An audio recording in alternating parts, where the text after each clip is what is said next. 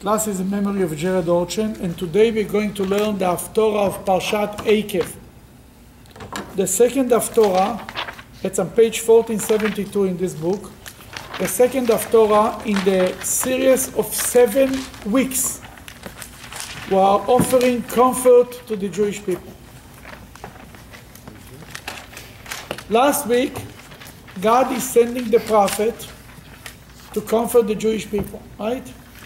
Tells them, go tell my people, Nachamu, Nachamu Ami, comfort, comfort my people, says your God. The prophet tells the Jews, God says you should be comforted. This week, the Jewish people answered the prophet. Vatomer Tzion, Zion said, Azovani Hashem, God had forsaken me, and he had forgotten about me.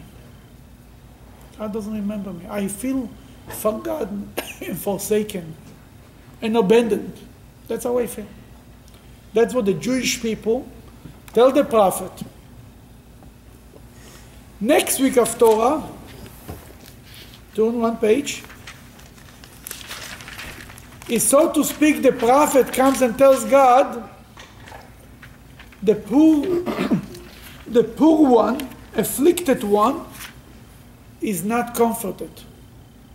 So to speak, the prophet is reporting to God, I went to comfort the Jewish people in your mission, but they don't want to accept comfort. The fourth of Torah, God says, you know what? If they don't accept comfort from the prophet, I myself will come to comfort them. I try to do it through an emissary, through a mission, to send the prophets. It doesn't work. The Haftorah of Parshat Shoftim on page 1476 starts with the word Anochi, Anochi umenachemchem. I am the one who will comfort you. Oh, now we're talking. Where we see a story like this in the Bible, that God wanted to send somebody else and it was rejected? By Moses? Yeah, when? When they were going to go into exile. No? Well,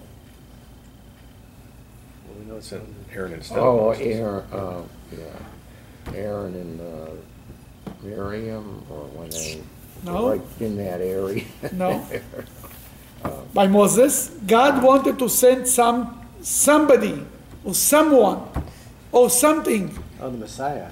to lead the Jewish people. Oh, the angel. The angel, when was the angel? After the golden calf. After the golden calf, God tells Okay. Moses, you know what, I'll send an angel, you cannot handle me. It's too much godliness. Send an angel, and he will. A lower level of godliness. Moses says, no, if you go, we are going, if not, we are not going. Really, that's what is happening here in this conversation. This explanation gave the Avud Re'am, it's a rabbi that lived, I think, in the 14th century in Spain. And he writes this explanation. He says, if you take all the beginnings of the 7 Haftorahs, you realize it's a conversation between God and the Jewish people. Then the 5th Haftorah and the 6th Haftorah say how the Jewish people are excited to hear, are being comforted by God. And then the last Haftorah before Rosh Hashanah is, So sasis ba'Hashem. Now I'll rejoice with God. That God is comforting me, I'll find comfort, I'll find joy by this. Then these all 7 Haftorahs are really a conversation between God and Jewish people.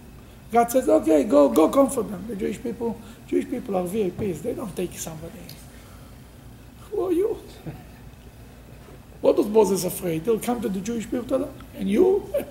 From where are you coming? Where were you the last 60 years? Right? The same thing is here. Now we'll go back to our Haftorah on page 1472. Atomer Tzion, Zion said, go ahead, please. Zion will want to say, God has abandoned me. My God has forgotten me. My God has forgotten me. Can you imagine the Jewish people tell God? That's how I feel. You can tell me, I comfort you, all nice and fine. We feel that you forgot about us. We just read the book of Lamentations. It's like Jews felt in the Holocaust. God forbid. Some people can reach. It's interesting. Some Jews had an awakening in the Holocaust. I was many years ago at the Holocaust Museum in Washington. I saw a little video. Do you know there are interviews of people? But one guy tells a story. He says, "I saw my friend praying in camp. But what are you davening for? What are you praying for?" I told them, "I'm thanking God that I'm not like them." That means to say, he didn't lose his faith there. I have an uncle who is now over 90. He went through everything in the Holocaust. He was saved from the Nazis 4 or 5 times. He was in the pit, he was shot, whatever you want. And he's a very strong. They're going to say, but there are people who had a feeling that God are forsaken. And it's not necessarily has to be a Holocaust. God forbid a person wakes up one morning, gets sorrows, he feels that's his feeling. Look what God is answering him. Continue. But this cannot be the case, for could a woman forget her baby, or not have compassion on the child of her womb? Even if it's conceivable that she would forget her children, nevertheless, I will not forget you. Okay, let's stop right here. This is one of the most powerful verses in the Bible. Atishkach isha ulo. Can a mother forget her baby? A mother, she might be busy with 1,000 things. But really, she has the babies, she's jumping. In the middle of the night, the husband can sleep like a he's dead. She will do it in a minute. The time will take her to wake him up, to go to bring that's not worth it. Right when she wakes up. That's the nature, it's in the nature of a mother. God is asking to the Jewish people, can a mother forget her baby? That she's so loving and she gave the fruit of her that she gave birth to. But there is some mothers who could forget. There is such cases. Even there is in the physical world such mothers who could forget a baby. I will never forget you. That's one level of learning this verse. Gemara, the Talmud in Tractate Brachot, says like this. Jewish people tell God, God tells, I'll never forget. Never forget you. He says, God, you forgot. God tells the Jewish people, I'll never forget all your sacrifice, all your good things that you did for me. Because God doesn't forget. You know what the problem with this? If he doesn't forget, what's the problem with not forgetting? He remembers the bad too. He remembers the bad too. It's like your wife.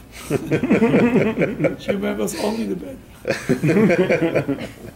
You forgot already. Then if God doesn't forget, it's a problem. And the Jewish people say, God, would you forget? You remember also the golden calf? The golden calf is like the ultimate. 40 days after Mount Sinai, Moses is still at the Mount Sinai. We're already worshiping idols. But if you don't forget, it's a problem. Forgetfulness is a gift. People will never be able to move on with life if they wouldn't be able to forget. God says, there also, even there's this I forget. There's the woman who forget this, right? And then the Jewish people ask, if you forget, maybe you forget the good things also. You forget Mount Sinai, that we received the Torah. God says, no, I will not forget it. Now I'll show you in the Bible, in the text in Hebrew. It's amazing. The second line here, the last line. Gam eile tishkachno. Eile. Where is the word eile mentioned in the Bible? It's a very hard word to remember. They will forget. God says, I'll forget eile. Which eile I will forget? The Jewish people, when they called the golden calf, they said, Eile Elokecha Israel.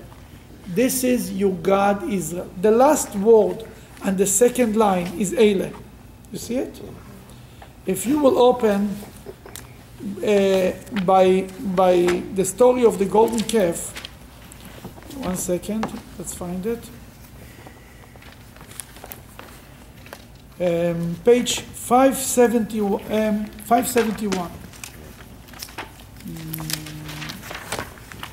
Actually, it's a few pages before.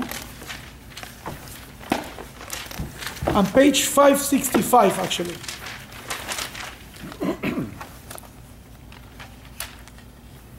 Last word you said is. Number 4. They called it read number 4, please. He took the rings from their hands, tied it up in a cloth, and the sorcerers from the mixed multitude made it into a molten calf. They, the mixed multitude, said, "These are your gods, O Israel." This is your God Israel who took you out from Egypt, right? Yeah. Now, if you look at the third line, the third word from the end of the line, Ele Elokecha Israel. You see it? Then Hashem says, Gam Ele Tishkachno. The word Ele, this Ele from Ele Elokecha Israel, the Jewish people said, this is your God, idol worshipping, the golden calf, I will forget.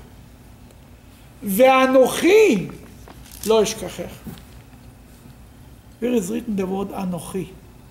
First, the Ten Commandments. The first word of the Ten Commandments is Anochi Hashem Elokecha. I am your God. Anochi, that Anochi, that I Ten Commandment, that I gave you the Ten Commandment, you were ready to accept it. And you said, Seven Ishma, we will do and we will listen. This I will never forget. Now we'll go back to our Torah and I'll show to you how it's written so nicely. The second line goes, Atishkach isha ulo, can a woman forget her baby from having machmones on the child that she gave birth to? Gam eile tishkachno, eile, God, so to speak, I said I'll forget. Ve'onoichi, the anochi Hashem Elokecha, the God, what God gave the Torah, this onoichi, from the Ten Commandments, lo eshkachech, I will never forget. Why is it to compare to a mother? Because a mother forgets the bad and remembers the good. Right? A spouse... Husbands or kids? That's a loaded Not the question. same. But a mother will always forget the bad. She always remember the good. She remembers when the child was smiling. She doesn't remember the 3 days that he was crying and he had a pain and she was up at him a whole night. That she doesn't. Then God tells the Jewish people, I don't forget, but I forget the sins. I forget, it's a selective memory. God has selective memory for the Jewish people. He remembers the good and he forgets the bad. Because we already repented on the golden calf. We already suffered on the golden calf. He forgets the bad. The bad and he remembers the good. Because you already forgive us. We already repented for it. And that's why we're still in exile but alive? We are alive and well. I'm alive. saying that's where we're alive but still in exile. Saul and I was not such a bad exile. There was once a rabbi, he was in Miami Beach, he came Shabbos afternoon, he took him out, there was a big swimming pool and a nice garden. He looks around, he said, for exile, it's not so bad. But that's the point. Nothing to be complained about. Okay, we'll continue on number 16. Indeed, my memory of you is so vivid, it is as if I have engraved you on my palms. I engraved you on my palms. Why on palms? Gave you on my nose. Today everybody's doing tattoos everywhere. Why? I didn't see anybody's making a tattoo right here. Why the palm? What do you think? God holds us in his hand. That's a nice thought. And this is never uncovered. Okay? It's constantly in front of your eyes. Understand? That's why. Is that why you put tefillin there? Is that anything? And gave you a new, maybe. Yeah, you're right here. It's like $1, yeah. And then he says, what is the second thing that will not make me forget you? And your ruined walls are always a reminder before me. The ruined walls of Jerusalem, even if I want to forget it, stands in front of me, I cannot forget it. The western wall, the walls are standing, and they're reminding me what's going on here. Is that one of the reasons why the Western Wall is so significant? Is this line? Could be. That's the reminder to God of the ruins of Jerusalem that has to be rebuilt. Okay, number 17. In fact, it is your children, and not I, who quickly forgot about their land. It was the wicked ones that came from you, and not I, who destroyed you and laid waste to you, O Zion. God says, who brought destruction to Jerusalem? Me? It's your own children. Always the tzaras come from within ourselves, from fights, from disagreement, from reporting to the government, all the stories of the second temple and the first temple. You don't want to speak bad on the Jewish people, but it's all from inside. It's an inside job always. Till today. Yeah, for everybody. Till today. Then he says, you blaming me? Your own people did it. Now he starts a very comforting line. Continuing in the comforting mood. You want to continue? Okay. Lift up your eyes and see how your children have all gathered and come to you. As I Lift live, up your eyes, God tells the Jewish people, see how the children are coming back to Israel. When Moshiach will come and gather from exiles. Continue, I'm sorry. as I live, says Hashem, you will be proud of them all like one who wears jewels, and you will tie them to yourself like silk adornments of a bride. Yeah, like adornment of a bride. You'll be so proud of your children, like a jewelry. Number 19. For your worries about your ruins, desolate places, and destroyed land will end as your land will now be swarming with inhabitants, and your destroyers will be distant from you. Then it basically says it's going to be good days. The Jewish people come back to Jerusalem. The city will be full. Continue. Your ears will hear that your children from whom you thought you were bereaved are saying to each other, this place is too crowded for me, make room for me to settle too. Even today you come to Jerusalem, the real estate is in the sky. I mean, it's unbelievable. It's crowded, it's full, it's packed, there's no place. That's what God is talking about. Will be good days, that Jerusalem will be full, and everything will come back. Number 21. Then you will say in your heart, who gave birth to all these people for me? I was bereft and alone for so long with my children, exiled and wandering from me. Who raised them? For I was by myself. Where have these people come from? Okay. Says here, you'll say in your heart, who gave birth to these kids? I was bereaved for my children and alone. Alone means a widow. Then how could be children? Now I didn't give birth and I was also alone. And basically, where is this suddenly people coming back to Judaism and returning back? Where are these people? Now, right after the Holocaust, their attitude was that Judaism is over. The rest of the Jews will become Jewish. They live their Judaism. The numbers of Orthodox youth who left Judaism was huge. I think 80%, something like this, even more. Now, 7%, 14%, very small number. Not only this, it turned the stream, the current turned the other direction. Jews who are secular Jews, kids of secular Jews, third generation coming back to Judaism. But when the Rebbe 50, 60 years ago, 1945, started the idea of reaching out to other Jews and bringing back Jews, he was like, no, never happened. Never happened. Why should a Jew want to put on film? What is he, crazy? Why should he want to keep kosher if he cannot? It's never going to catch on. And the Rebbe sent one rabbi, and a second, and a third. I just heard on a video, there is a Rabbi Tokear. He has actually family in Cleveland. His nephew actually is teaching by us in Hebrew school. But he was a young man, he's now in his probably late 80s. He was a young man, and he had a connection with Japan or something. The Rebbe read about him, that he was, the Rebbe called him, he says he wants to see him. The secretary called him, the Rebbe wants to see you, come see him. The Rebbe looks at him and tells him, for how long, why are you busy with the dead? Be busy with the living. He looks and the Rebbe said, what are you talking about? Like, he didn't know what he's talking about. The Rebbe said, I read that you found a Jewish cemetery in Nagasaki or something, that you took care of it. That's nice, but there is a living Jewish community in Japan. What would be with these Jews? And he says, no, but I don't, he argues with the Rebbe. The Rebbe told me, why you don't send your rabbis? The Rebbe said, if I would have one, I would send, believe me. He didn't want to. Then somebody from the community from Japan contacted him and encouraged them. Basically, he ended up going there for 7-8 years.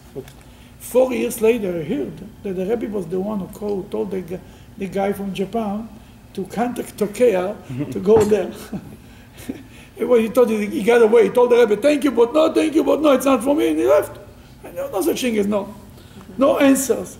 That's what it was. Now, 50 years passed, and the Jewish people asking, who gave birth to these people? From where are they coming? Certainly Jews coming back to Judaism from all over.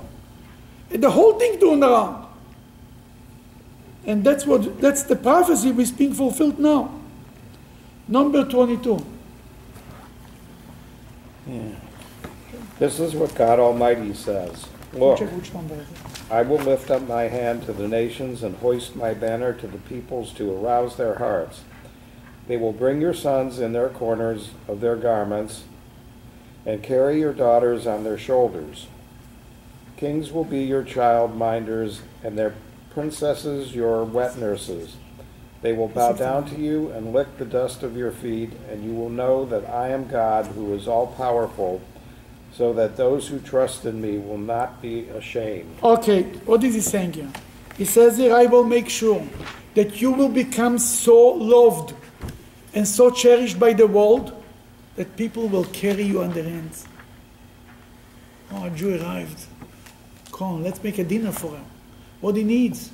Let's be a part of him. Everybody wants to sit next to him because they represent God. Kings will be like your nurses. As Sarah said, and the princess, the women, the queens will be the one who nursing you, like a mother was nursing a baby. They'll take care of you if you just do the right thing. The world will want to be a part. In China, my brother tells me, everybody wants to learn from the Jews. They're so smart. How can we? They come to my brother and say, tell me, how can we maybe open a school? Teach our children should be as smart as the Jews. Whatever you want. Teach them whatever you want. We want you, but just like you, we want our children to be. The whole Far East is like this. That's a prophecy that's being fulfilled now. The world is, we spoke about it maybe last week, that even in America, I mean, the most important people have Jewish son-in-laws. Not that I'm excited about this assimilation business, but it just shows you how much the Jews are adored in the United States. Everybody wants to be a part of them. That's exactly the prophecy. Number 24.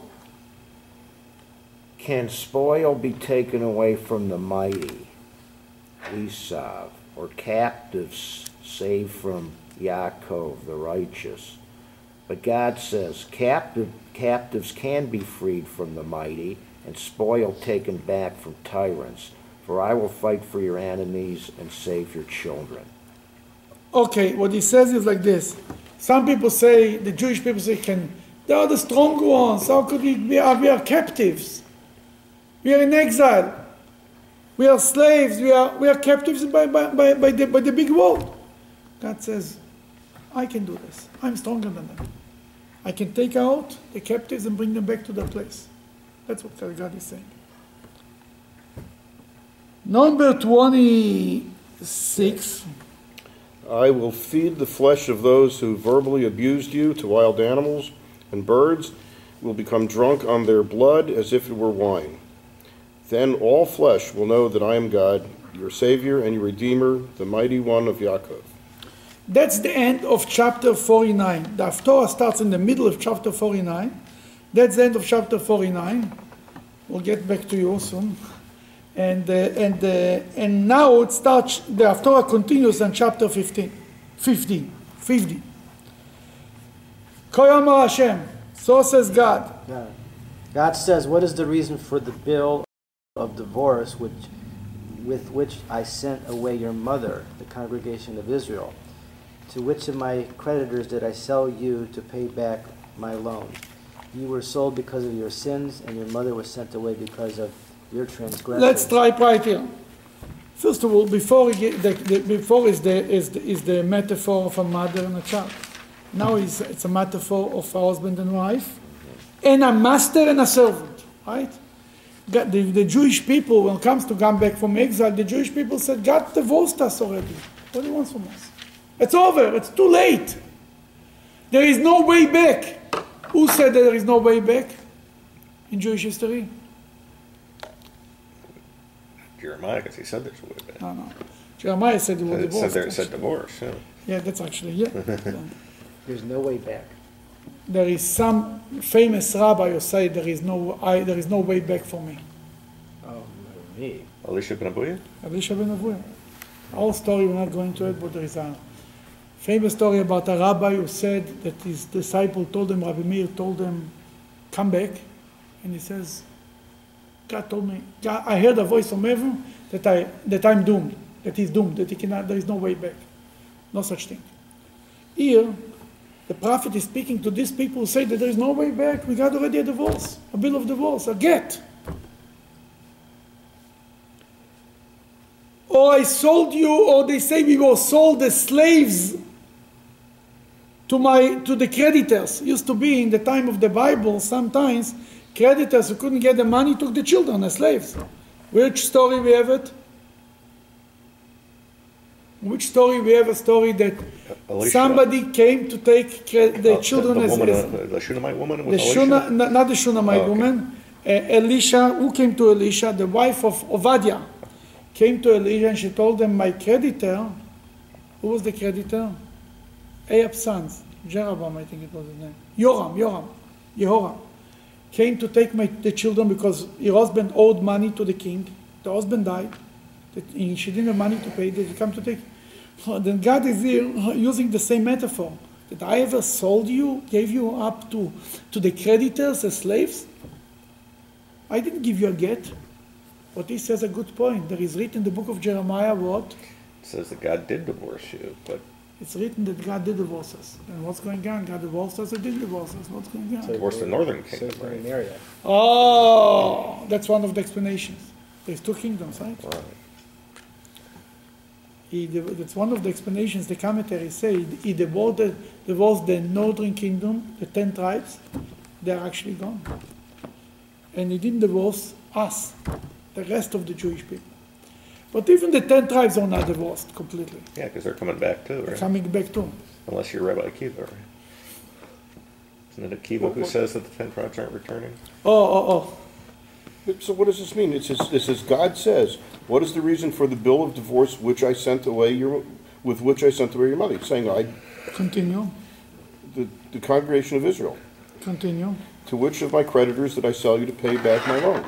Continue. You were sold because of your sin. You were sold because of your sins, and your mother was sent away because of your transgressions. So all this will end when you repent. Don't you see what is the bill of divorce?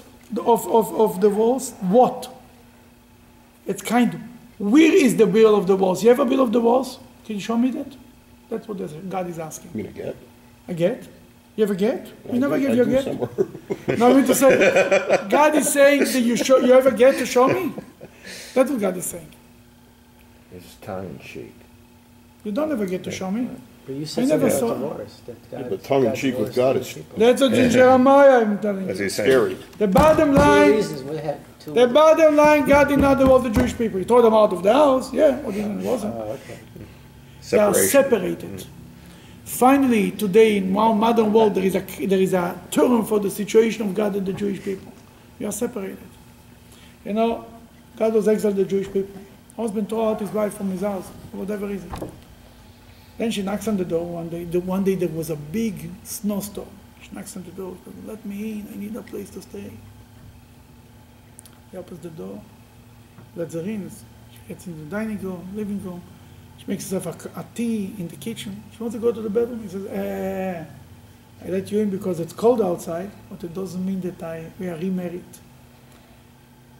The Jewish people were in exile, and then there was a big snowstorm, the Holocaust. God opened the doors of the land of Israel. Brought us into the dining room, to the living room, to the kitchen. But as long as Moshiach didn't come, we are not in the bedroom. We are not remarried to God. We are still kind of separated. So this chapter is a prophecy chapter? All of this is prophecy, sure. Moshiach, huh? Absolutely. Now we'll see on page 1474. You want to read? Oh, sure. Why was no one there when I came to you? No one to answer when I called. Is my hand too short to redeem? Do I lack strength to save? Indeed, I can dry up a sea of idol worshippers with my roar, and make the rivers of them into a desert. So their fish stink from lack of water and die of thirst. I can clothe the heavens in darkness and cover them with sackcloth. Okay, what is going on here? Another very powerful line from the Bible. Madua bati ve'enish karati ve'inone. Why was no one there when I came? Madua bati means why I came and nobody was there. I called and nobody answered. God is complaining and speaking to you, talking to the walls. When exactly God came and nobody was there?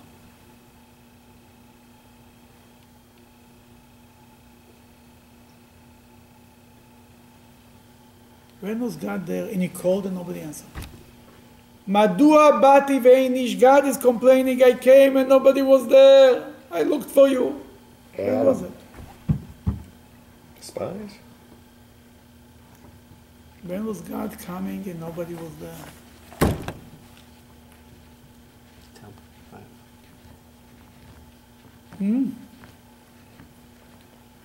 But I turn on the air conditioner, they'll wake up a little more. And throw in the answer right Just there. one number. Madua basi ve'inish. I came and there is no man. No one was there. I called and nobody answered. When was it? What is God complaining about? When did such a thing happen? Then you don't believe, is my hand too short to redeem you? Do I have no strength to save you? With one word, I dried out a sea, and I turned it into a desert, and the fish is dying. When he came and nobody was there, you know that. Believe me, you know it. When God came and nobody was there, you all know it.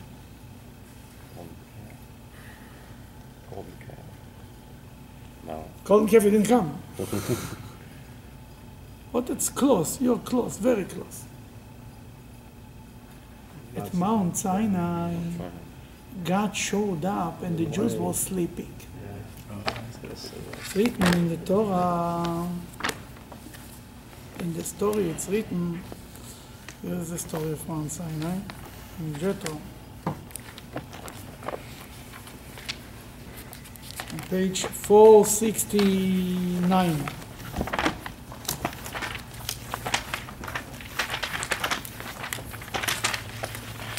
Number 16. Want to read? Page 469, number 16. 1 second. On the third day, when it was becoming morning, before the people arrived, they were thunder, claps, and lighting of flashes. A thick cloud was up on the mountain, and a very powerful blast of the shofar. The entire nation that was in the camp shuddered. Moshe brought the people out of the camp toward the divine presence, which approached them, and they stood at the bottom of the mountain. The Moshe, the Jewish people, the Mount Sinai, they sounded the shofar when they were in the camp. And Moshe pulled them out with the pajamas to go to God. And Rashi says it right here, it's not in English, that that's what happened. And then there is another verse in the Bible that speaks about that, right by the end, in Bezot HaBracha, Hashem Sinai Bo, it's written, there is a verse that says, on page 1357, the second line in the beginning of the last parsha of the Torah. This is the blessing that Moses, this man of God, blessed the Jewish people before his death. That on number 2, on page 1357, number 2, we'll wait. He first said word of praise about God. God came out from Sinai to meet the Jewish people. God came out from Mount Sinai to meet the Jewish people. And he shined his glory to Then Rashi says, that's the point that I want to bring, like a chosen who goes out for the color. The chosen goes first to the chuppah, right? Why the groom comes to the chuppah first? And then when the bride comes, he goes to greet them. Because he learned it from God. Then God was at Mount Sinai and the Jewish people were sleeping. And the prophet Isaiah, God had patience. He waited 800 years until he told the Jewish people what he really thinks about it. Sometimes you wait and wait and wait, and one day you tell him. God says on page 1474 in our Torah, says, Madua bati veinish. Why I've come to the Jewish people and nobody was there. I called out and nobody answered.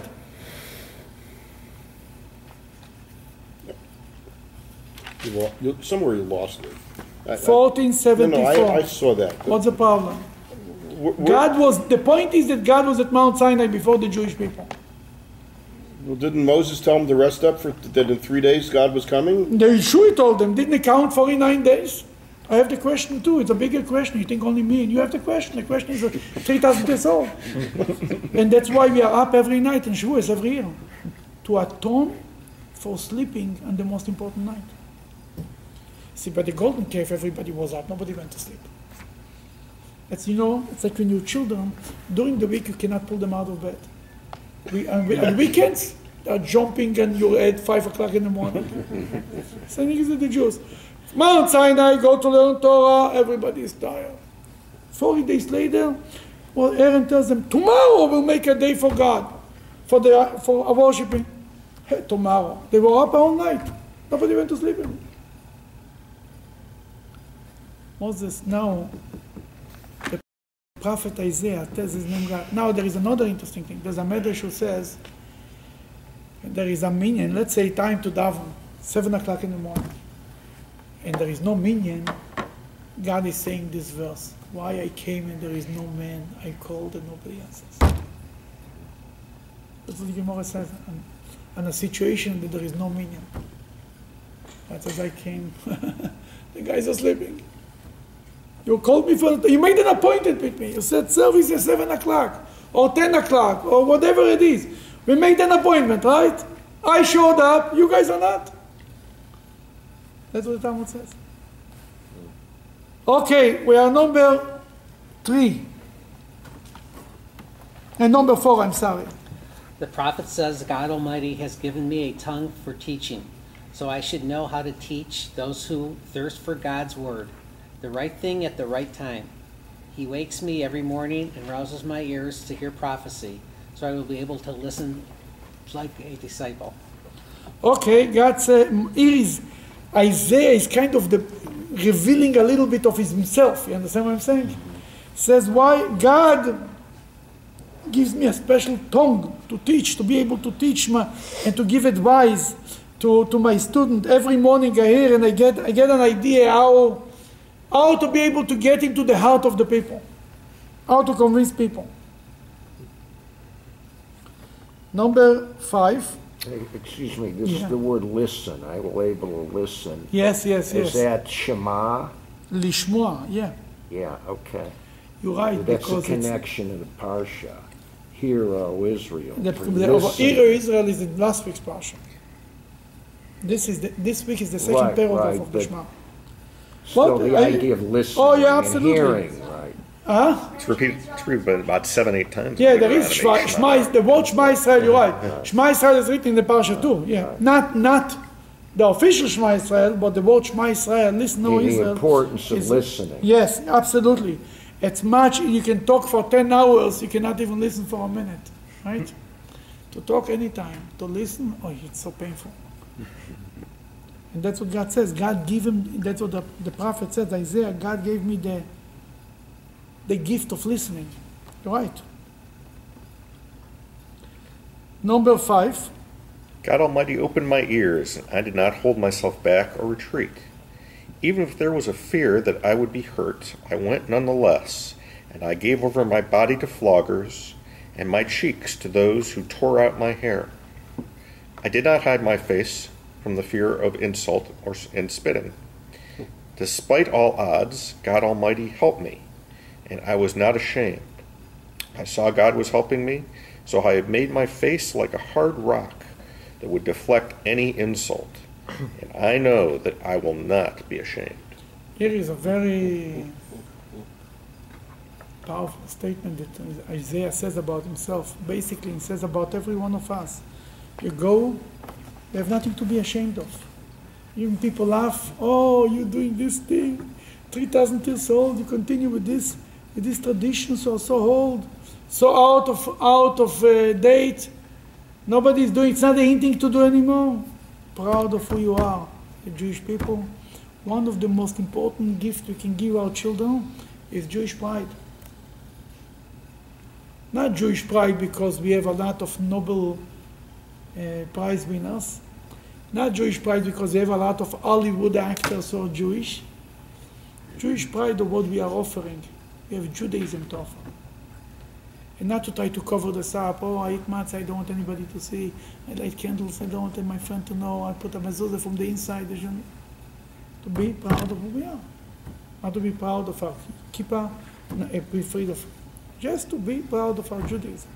So there are two interpretations of this section. One is it's Isaiah talking, and he's taking a lot of abuse for being a prophet. And there's the other that this is symbolic of the Jewish people taking a lot of abuse. I know where you're going with this. Okay, tell me what your take is on that. It's both of them is true. It's not a contradiction. It's as Isaiah speaks about himself.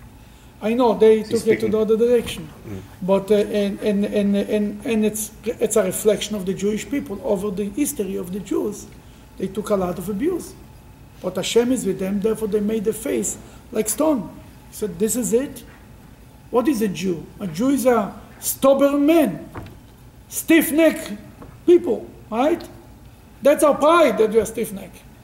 If he wouldn't be stiff-necked, he wouldn't be sitting. If our parents would not be stiff-necked nation, we wouldn't be around. That's the flip. Exactly. You know, when you have a child who is a very stubborn child, that to raise him is a nightmare. But later, you know, the guy will be successful because he's strong. On the other hand, he's a soft child. It's easy to raise him. But you know, later will be harder in his life. And God raised the Jewish people, a stiff-necked nation. He had a hard time with them. But he knew one thing. They are not going anywhere. That's right. So is this where, the whole concept of turning the other cheek, is that consistent with what this passage is? I know you're going down. I know where you're going. It doesn't say just no. I don't think so. Yeah, I mean, you can put anything in the word of the prophet. You can stick anything you want. It seems like he's saying, look, if they hit me, doesn't matter to me. They can hit my other cheek too. I'm not going to change. Oh, I'm not going to change, but not I offer my other cheek. It's a big difference. Yeah, but he said if somebody hit me, I will continue to do what I do, but I'm not looking for abuse. That's Jewish religion. We are not looking to suffer. It's a big difference. Yeah, that's right. We are not looking for. We don't look for murders. No, the next We are paragraph. not. You understand what I'm saying? We're not looking for murders. It's a big difference. If we need to, we will. Abraham, God told him to sacrifice his son. He didn't look to sacrifice his son. You understand what I'm saying? There's a whole discussion about Rabbi Akiva. Rabbi Akiva said that before he was burned alive, he said, Shema Israel. His disciples told him, even now, like you're thanking God? He says, yeah, all my life I was waiting for the opportunity to give my life for God. But Hasidus says, we don't take the approach of Rabbi Akiva. We take the approach of Abraham. Abraham did not look to give his life for God. You need to, you do it. But you're not looking for it. We're not looking for to be abused, to give the other cheek, or we are not looking for murders. We are looking everything to be alive. Sometimes we have no choice, we are ready to do it, yeah. This will not stop us. That's a big difference how we look on life. And the whole approach about religion. Like in Israel, we have to go to war, we have no choice to go to war. We're not looking to go to war. In other places, they sanctify death. We sanctify life. That's all different. And we sanctify happiness, not suffering. You understand? We don't say because he suffers, we're looking for suffering, become more holier. We say we can do everything in a good way. You don't have to suffer for it. What do you want to say? No, Okay, let's go to the next. We are number 10. 8. Right? 8. 8? Okay, good, even better. God, who is my defender, is near to me. So who wants to fight me? God and I will stand together. Whoever wishes to be my adversary, let him approach me. Indeed, God Almighty will help me, so who could declare me guilty? My opponents will all be worn out like old clothing and consumed by moths. Disappear. They will be gone. Continue, Mr. Ravin. Who among you fears God and listens to the voice of his servant the prophet? Even he who walked in darkness of suffering, without any light of hope for salvation, should trust in Hashem's name, that salvation will indeed come. See, even a person who walks in the dark, God forbid sometimes people walk in the dark, it's dark in life. Even those should always have faith and things, and the faith alone will deserve them that things should turn around. You don't give up. Even people doing the Holocaust, even this time, should always have the faith. That's what he says here. Anybody who's a God-fearing man. Number 11. But in truth, okay, go ahead. No problem. Doesn't matter. But in truth, nearly all of you cause the fire of God's anger to blaze and fan the flames. Consequently, you will walk in the light of your fire, and the flame you lit being punished accordingly. This is no accident. It has come to you from my hand, so that when you lie down to die, you will have had only sadness. This is not such a positive verse. Basically, God, the prophet says it's all your fault, guys. You made it to yourself. As we spoke about it in the past weeks, we spoke about it that God doesn't punish. It's a consequence. If you eat something that you know it will give you outburn, and you have outburn, it's not a punishment. Next time, don't eat it. I mean, it's what you do. It's how they say the saying in Yiddish: the way you make your bed, that's how you sleep. I mean, don't complain later. Now we finished all chapter 50. Now we'll go to chapter 51. Number 1. Listen to me, you who pursue justice and seek God. Look to Abraham, the rock from which you were hewn, and to Sarah, the quarry from which you were dug. Look to your father Abraham and to Sarah, who gave birth to you.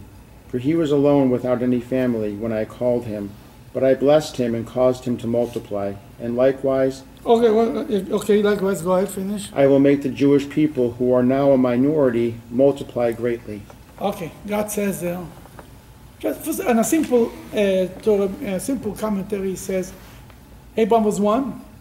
Look at a big family, right? When Abraham and Sarah were the only one. Abraham was the chief rabbi, and Sarah was the head of the federation. You know what I mean? There was nobody else. But look, all nation came out, and don't worry that you are a small minority. You'll be big. But there is much more to it. Look back to the rock from where you're coming. You know, many times Jewish people say we are much better than the rest of the nations. What God wants from us? Much better than any other nation. No, it's written there. And the Slichot, before the holidays, we say, we are worse than any other nation. Everybody, if you really believe it, what's written there? We are worse than any other nation. We are worse than ISIS. What is we are worse than any other nation? How could they say such a lie in the synagogue? The point is, from where are you coming? Compared to what? What's your roots? Who is your grandfather? Who is your great-grandfather? that the other nations had people like the Rebbe, like the Baal Shem Tov, like Levi Yitzchak of Berditchev, like Moses, like Isaiah, like Jeremiah. Are you comparing yourself to them? Tell your child, you're embarrassing me. What he tells you, but my friend did it. Your friend is coming. I don't care from where your friend is coming. But a child of mine should know better, should behave better. You're reflecting on me. God tells the Jewish people, look back to where you're coming from. The biggest tragedy of the Jewish people is that they don't know their history. The more we'll know our history, the more well we will know where to go for the future. What the Jewish kids in America know history? Holocaust in Israel. That's about it. Ask him any other piece of history, less than zero. Less than zero, not zero, less than zero. If you don't know your history, you don't know. You know, in Germany in 1936, I think, they invoked in one day all the license of all the lawyers. Some lawyers, Jewish lawyers, committed suicide. I promise you that religious lawyers didn't commit suicide. You know why? They were not so surprised. Not that they were happy. Nobody likes to lose their license. But they never thought that anybody loves them too much. That they were not so surprised. If you know the history, you know where you're standing. You know where you're going. Right. If you don't know the history, oh, it's great here, it's amazing, yeah, one of everybody. Suddenly you get such a shock, you don't know what to do with it. That's what he says here. Look back to your roots, to the rock that you were ancient from. You're coming from Abraham and Sarah. That first of all, don't be afraid of the world. Okay? But more than that, every time when you have to look yourself, take the picture of your great-great-grandfather and look at him and says, how I look compared to this guy? I have to measure myself. The stick measure is completely a different one. And that's the power. We'll finish the last verse.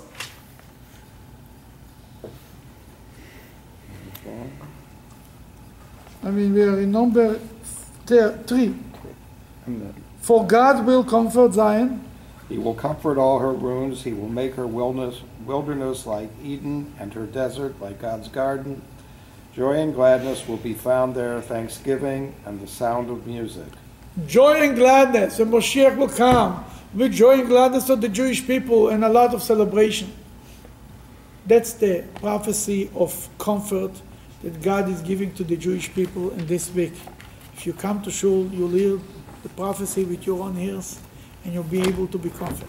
So you almost